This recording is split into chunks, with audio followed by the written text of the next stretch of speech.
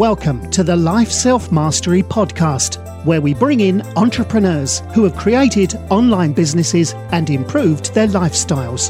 Here's your host, Rohit Malhotra. Hi everyone, this is Rohit from Life Self-Mastery. Today I'm excited to have Ryan Frankel, who's a serial entrepreneur, is currently the CEO of This App Says Live, a free mobile app that rewards drivers who choose not to engage in distracted driving. He had previously founded the online nutrition coaching platform EduPlated, and he was earlier the co-founder of Verbalize It, a language translation services company which was featured on Shark Tank, which was acquired in 2016. He is also the author of The Making of an Entrepreneur, Lessons from a Winding Journey Towards Entrepreneurship. Ryan started off his career with Goldman Sachs, and he's done his MBA from the Wharton School of Business in 2012. He's also recognized by Inc. magazine as the top 35 under 35 entrepreneur. Welcome to the show, Ryan. Thanks for having me. Pleasure to be here. Awesome. So, how did you get started into this world of startups, and what got you started to build This App Says Live? Sure. So I actually started out my career as an investor, and I worked for Goldman Sachs for a number of years, and I worked within a team that made private equity investments in growth companies around the country here in the US. And so I spent the first 4 years of my life out of undergrad traveling the road, getting to meet with the entrepreneurs and the C-suite executives that ran these companies and trying to find ways to add value to their companies beyond just investment capital. And I did that for long enough to know that I wanted to be on the other side of the table. I wanted to be the entrepreneur and the recipient of capital and not the provider anymore. And so I really got the entrepreneurial bug from that experience. And so I came back to Philadelphia, where I got my MBA at Wharton. And I connected with a classmate for a concept for a language translation business that would enable travelers to navigate language barriers while traveling abroad. And that was my first foray into startup life. And as you mentioned, it's a company we grew for a number of years out of Techstars and out of Shark Tank before being acquired. And the concept for This App Saves Lives, or TASL for short, it really started out around the time of the acquisition of that last company, where I was out for a bike ride in New York City, and a driver ran a red light while text messaging on his phone. And I was fortunate enough to be able to see the car coming to avoid a direct collision, but I ended up flipping over my handlebars, fractured my hip, fractured my elbow. I was in really bad shape for quite some time. And so that was the genesis for starting the business. And so what started out as personally really experiencing that pain point quickly morphed into the realization that this is an issue that extends well beyond me, and it impacts about 2 million drivers here in the US alone every single year. Right. No, I thought distracted driving is a big problem in India and Southeast Asian countries, but I think it's a problem all over the world. And I wanted to understand, since you worked with Goldman Sachs and you started off a career there, and then you moved on into the startup world. Do you think since we have a lot of listeners who are young, who are looking into getting either into the corporate world or into startups, do you think one should work in a big organization for a while and then get into the startup world, just to give a signal into the market that they're high quality? Or do you think if you could go back, you would start off building startups in the first go? I think it's a tough question to answer, and just I'll give you my response as one data point, and it obviously depends on the person and their situation. I don't think you need to start out in the corporate world to be successful in growing a startup. Just like I don't think you need to experience life in a startup to be successful in the corporate world.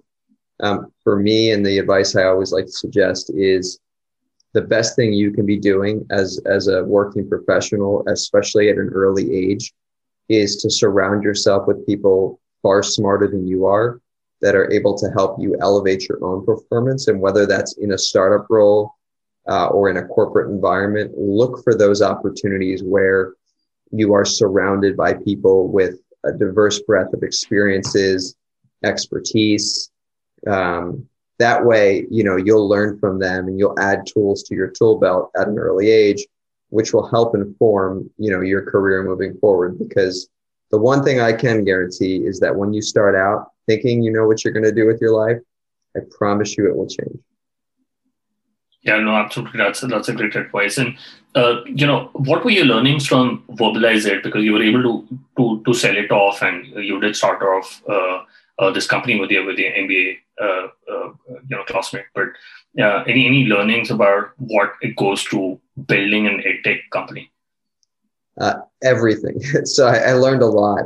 It was my first formal, hyper growth startup experience. I had started another company in the past, but it was more of a hobby on the side. This was a venture scalable and venture funded business where I learned everything from, the importance of co-founder relationships to how to recruit, how to determine how to create product market fit, how to build a product, how to raise capital, scaling a two-sided business of a business of that operational intensity, customer acquisition, all the way out to how to figure out, your exit opportunities. It was a soup to nuts experience where I spent 4 years working around the clock with a lot of highs and a lot of lows along the way.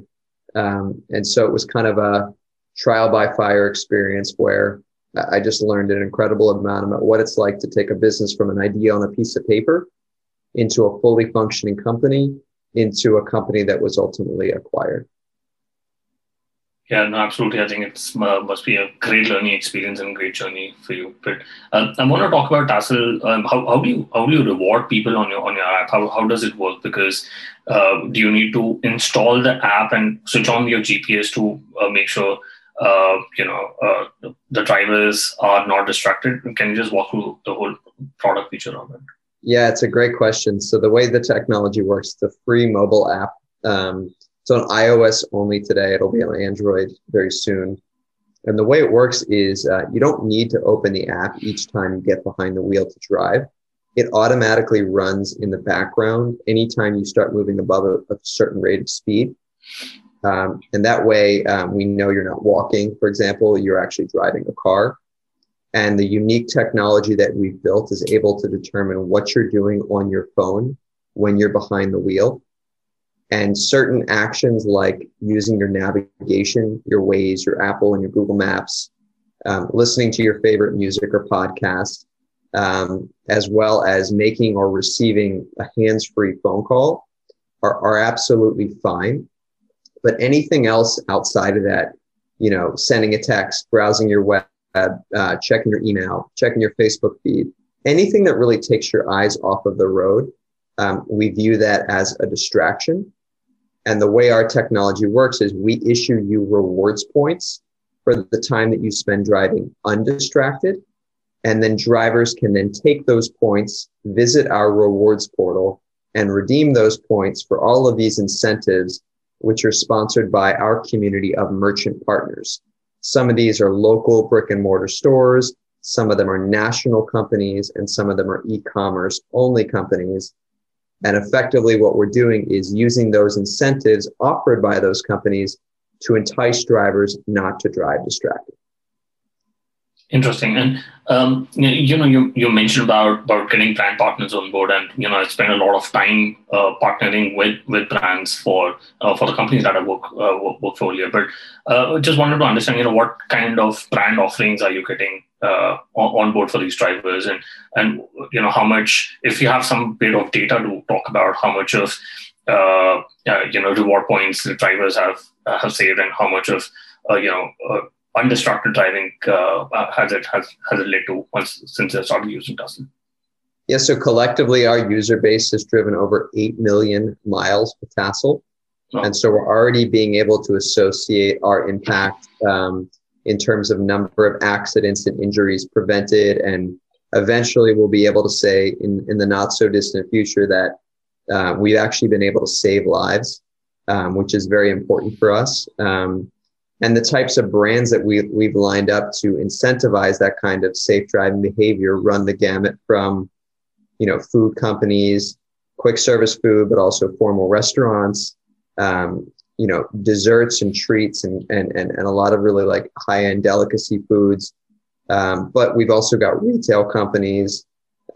We've got fitness companies. We've got services-oriented companies. And really what we've done is we've aligned the interest of those companies with the interests of our drivers, such that the companies that sponsor these rewards to motivate safe driving behavior, they benefit from joining our platform in two primary ways. First and foremost, when our users redeem their points to visit a store for a discount, be it a 10% off coupon or a free product, those stores benefit from acquiring a new customer, because that individual is certainly going to walk away with more than just whatever that free item might be. And then beyond that, today's consumers really do demand that the companies they support stand for something bigger than themselves. And so this is a really nice opportunity for our partners to go out there and be proud of partnering with a business that is saving lives along the way. No, yeah, absolutely. I think the mission-led companies is getting. A lot of millennials and Gen Zs look up to a mission statement from a company. And I just wanted to understand, do you have your what are the customer acquisition cost and lifetime value of the customer, or do you think it's still in the early stage to talk about such numbers? We have that information to some extent. We've actually not paid for marketing at all. So from a LTV perspective, it's and a customer acquisition cost for traditional digital marketing strategies. It's not as easy to put a number to that, just given our rate of growth right now is predominantly organic growth. But we do have a sense for the value of our merchant partners in terms of the revenue that they're paying us, and that's something that we're going to continue to build out as we move forward in 2021. Mailman is a email assistant that shields you from unimportant emails, minimizing interruptions and making your days calmer and more productive. You can visit mailmanhq.com and use the code LSM, which gives you the benefit of 15% off for the first year on the annual plan, which already has 20% discounted compared to the monthly plan. So you can visit mailmanhq.com and use the code LSM. Got it. And how did you create your initial set of users on board, since you've not paid any money on marketing? It's been word of mouth marketing, but wanted to understand, for such a unique model, how are you getting your first initial set of users? It started out with good PR. The New York Times did a dedicated story on us. The Philadelphia Inquirer did a story on us. We got out there in the community. We talked to students. We talked to our merchant partners, by the way, have been a very effective way for us to acquire customers. And so when a new merchant comes on board as a partner, we ask them to promote their involvement with our business to their own audience. And that has really helped us acquire our users. And then from there, it's a product that people love to talk about. It's a product people love to share. Everyone likes earning great rewards for driving safely. And they also like the gamification of seeing how their safe driving has improved relative to themselves over time. And so a lot of the growth from there really was through that word of mouth and organic, structural organic growth within the product itself. Right. And do you have other competitors in this space? Because it looks like a very unique business model, but are there other people also trying to solve the same problem? There are other companies out there solving distractions with technology. We think we're amongst the first on the distracted driving landscape. There are companies out there that do things like focus on telematics, which are whether or not you're speeding or you're hard braking. There aren't a lot of companies, even amongst the insurance companies, that are currently focused on what you're doing on your phone when you're behind the wheel. Got it. And since you've been part of other startups, and usually it's very important to build a great team. What are some of your biggest lessons when it comes to hiring talent, and where do most people go wrong when they're trying to build a team around a mission or around a company? Yeah, I can't speak enough to the importance of having good individuals involved with you. In my experiences, I've worked with some really high quality professionals, fellow founders and other involved members of teams. And I've worked with some truly horrible individuals, just people that have, shocked and awed me in terms of how they developed over time. And so I can't speak enough about the importance of making sure that the founding team and even just the individuals that you bring on board as you grow the company, that there's a true cultural fit. Because at the end of the day, when you're a small 5 or 10 or 20 person startup, every person represents a significant portion of your staff. And if there's not a good fit, you have a cancer in your environment that can cause major issues at the company. And so culture matters a lot.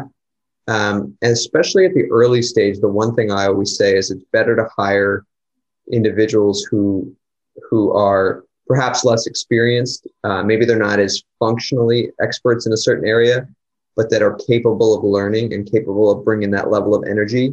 You can teach skills, you can teach experiences. You can't teach hustle. You can't teach energy and passion.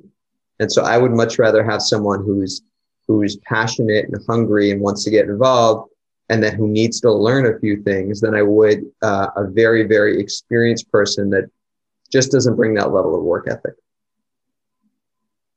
Got it. And, recently one of the best articles I read about Jeff Bezos, where he doesn't think about his current quarter, but he thinks 3 years ahead. But I was wondering for early stage founders who are always looking at a product market fit, what is the process for making decisions effectively? Because you're making tens of thousands of hundreds of decisions in a day or in a month. What is your process when you're looking at building product and making decisions when it comes to your business? For me, it's staying close to our users. So I spend close to an hour a day talking to our users, understanding what they like, what they don't like, and then creating a pretty lengthy, pipeline of initiatives that we want to launch that do right by our customers. A lot of that is product oriented. How can we make the product itself better? Some of it is marketing, messaging oriented, understanding that maybe some of the things that we think are obvious on our end, we haven't been properly relaying to our customers. But really just ensuring that we're marrying the wants and the needs of our customer with the vision of our business and making sure that there is fundamental alignment there. And then, I won't lie, there's always opportunities. A customer may not realize something they want until they have it in their hands. And so we certainly have some, I think it's important for any entrepreneur to focus on their own vision and their own big picture for the company, even if they're not hearing it currently today from the customers.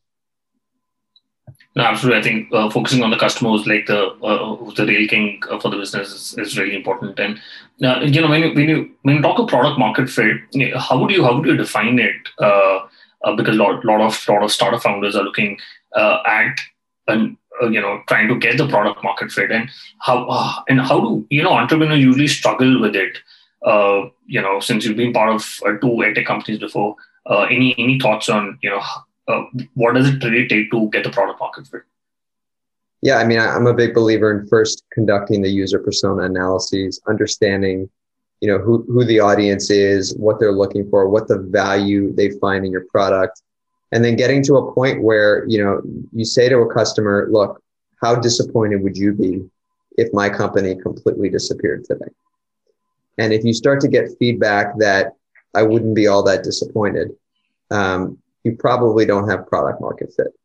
If you get to a place where your product is growing virally by leaps and bounds, that means you've nailed your target segment. You've nailed your market opportunity. And I would say too many founders, and I've been subject to this as well, are so focused on pouring capital and grow prior to actually having the fit. And that doesn't work. That's a recipe for disaster. It's like building a house without a solid foundation. First, you get the foundation. You invest in growing the company to a point where you're enabling that product market fit. But if you haven't really gotten that fit today, then don't throw, more fuel on that fire until you really have nailed that down. Got it. And do you and your company focus on Net Promoter Score? Do you think that's an important indicator for product market fit? NPS is definitely effective. It's not something that we've done at TASL so far. That is that's a traditional metric that you can certainly look at. It's something that we do look at, but it's not our kind of our North Star as far as how we think about product market fit. All right. Okay. Got it. And, I wanted to understand, since, past year has been very difficult because of COVID situation. How do you look at, insecurity and self-doubt and imposter syndrome, which usually comes up with startup founders? And how would you approach, such negative emotions? It's very important. I mean, COVID has been tough on us all. Setting aside the impact on various businesses, it's being isolated is tough. It depends on your personality. Some people are more social than others. I personally am someone who I do consider myself introverted, but I thrive off of the energy of others, and not being in an office environment surrounded by my peer entrepreneurs, surrounded by other working professionals, surrounded by colleagues. That has certainly taken a little bit of a toll on me. And I would say that, having the Zoom calls, having conversations is important, but it's not the same as being in person. And so I would say, first and foremost, understand who you are, understand what you need to thrive. One of the challenges with COVID is every entrepreneur in every entrepreneurial journey is going to have highs and they're going to have lows.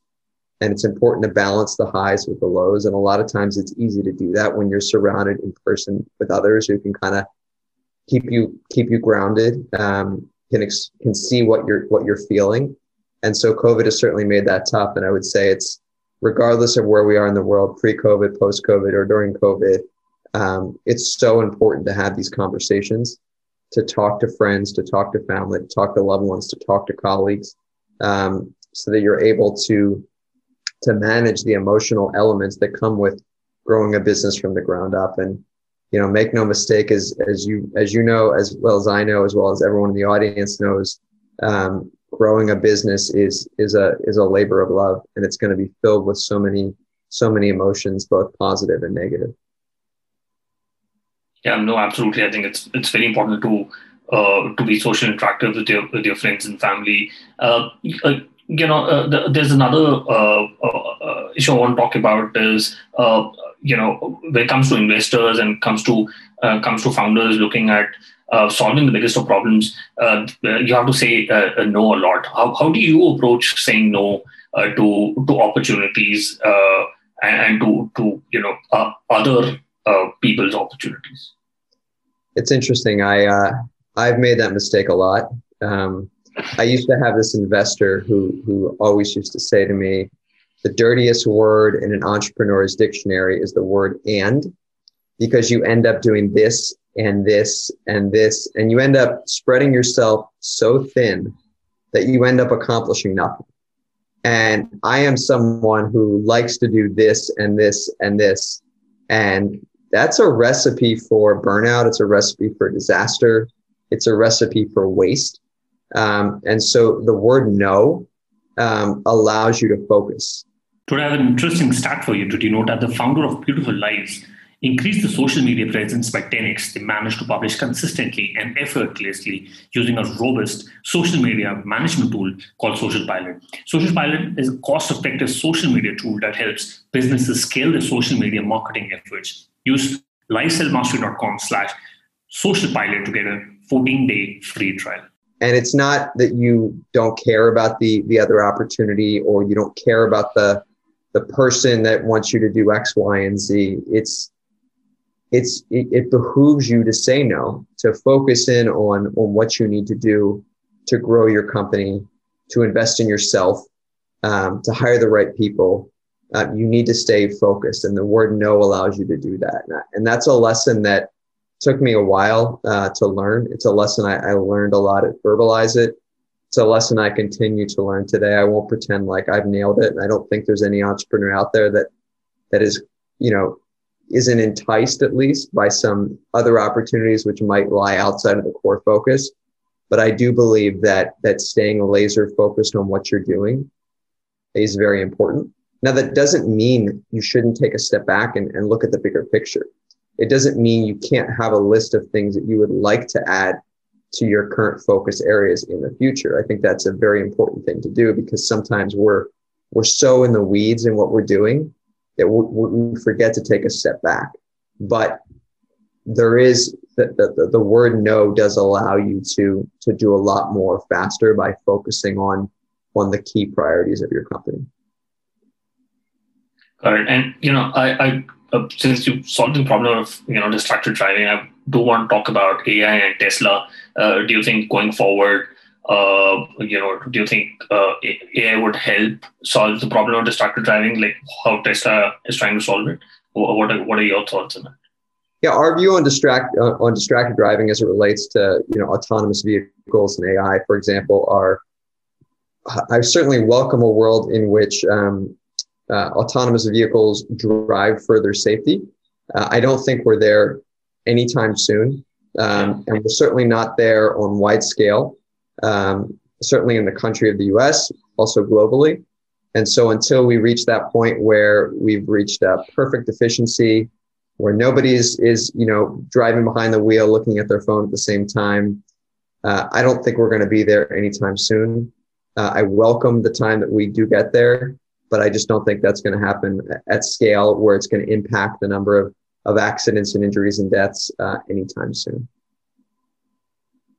Got it. And Ryan, I quickly want to do the top three. What's your favorite business book? Anything by James Clear I like. I'm also, and I know he's been a guest on your show. Yeah. So I like his books. So probably Atomic Habits is the big one by him. I actually really liked Bad Blood. The Theranos story was really interesting. I could go on and on. I keep a list of books that I love, but James Cleary is certainly a favorite of mine. Absolutely. I think Automatic Habits is also one of my favorite books. Yep. And, if you could go back in time when you started working on this app Sales Lives, what is the one thing you would have focused on or done anything differently? I think I would have found a fellow founder to grow the company with. It was a experienced, mature individual. That's not something that I was able to do. And I think having worked with really high quality co-founders before, it's important. It's not required. Many people grow a company as a sole founder, but having a good founder would have been helpful. And then on top of that, I think what we ended up doing was we grew a little bit too quickly at the outset. We were initially focused on growing in one market, proving it out and expanding across the country. And we ended up expanding across the country a bit too quickly in light of the New York Times coming out and writing about us. And all of a sudden we had users all over the country, and we wanted to make sure that we were being, supportive of them and having the brands and the rewards to motivate them. But staying focused on your singular market until you had proven it out is another thing I would go back and do a little bit differently. Got it. And do you have any favorite online tools, example, Gmail, Slack, Zoom? Slack has been a lifesaver. I like Gmail's Boomerang tool. It's helpful for sending emails. Some of that's been big for me. I'm trying to think. My CRM keeps me organized, so I love HubSpot. Basically anything that allows me to manage a growing company and all the moving pieces in a very organized manner, Slack and HubSpot are big for me. Got it. We'll put that in the show notes. Ryan, what is the best way people can reach out to you and know more about this app Saves Lives? Well, first and foremost, you can visit thisappsaveslives.com, where there's a direct link to download the app in the iOS App Store. You can also search for This App Saves Lives in the Apple App Store. And my direct contact information is ryan.frankel@thisappsaveslives.com. thisappsaveslives.com. You can also email our team, which is team@thisappsaveslives.com. We'll put that in the show notes. Thank you so much for taking our time and speaking to us. I really enjoyed my time speaking with you. Likewise, I really appreciate you inviting me onto the show, and pleasure to connect with you. Same here. Thank you. Thanks for listening to the Life Self-Mastery podcast, where we teach you how to start and grow your online business. For more information, visit Rohit's blog at www.lifeselfmastery.com.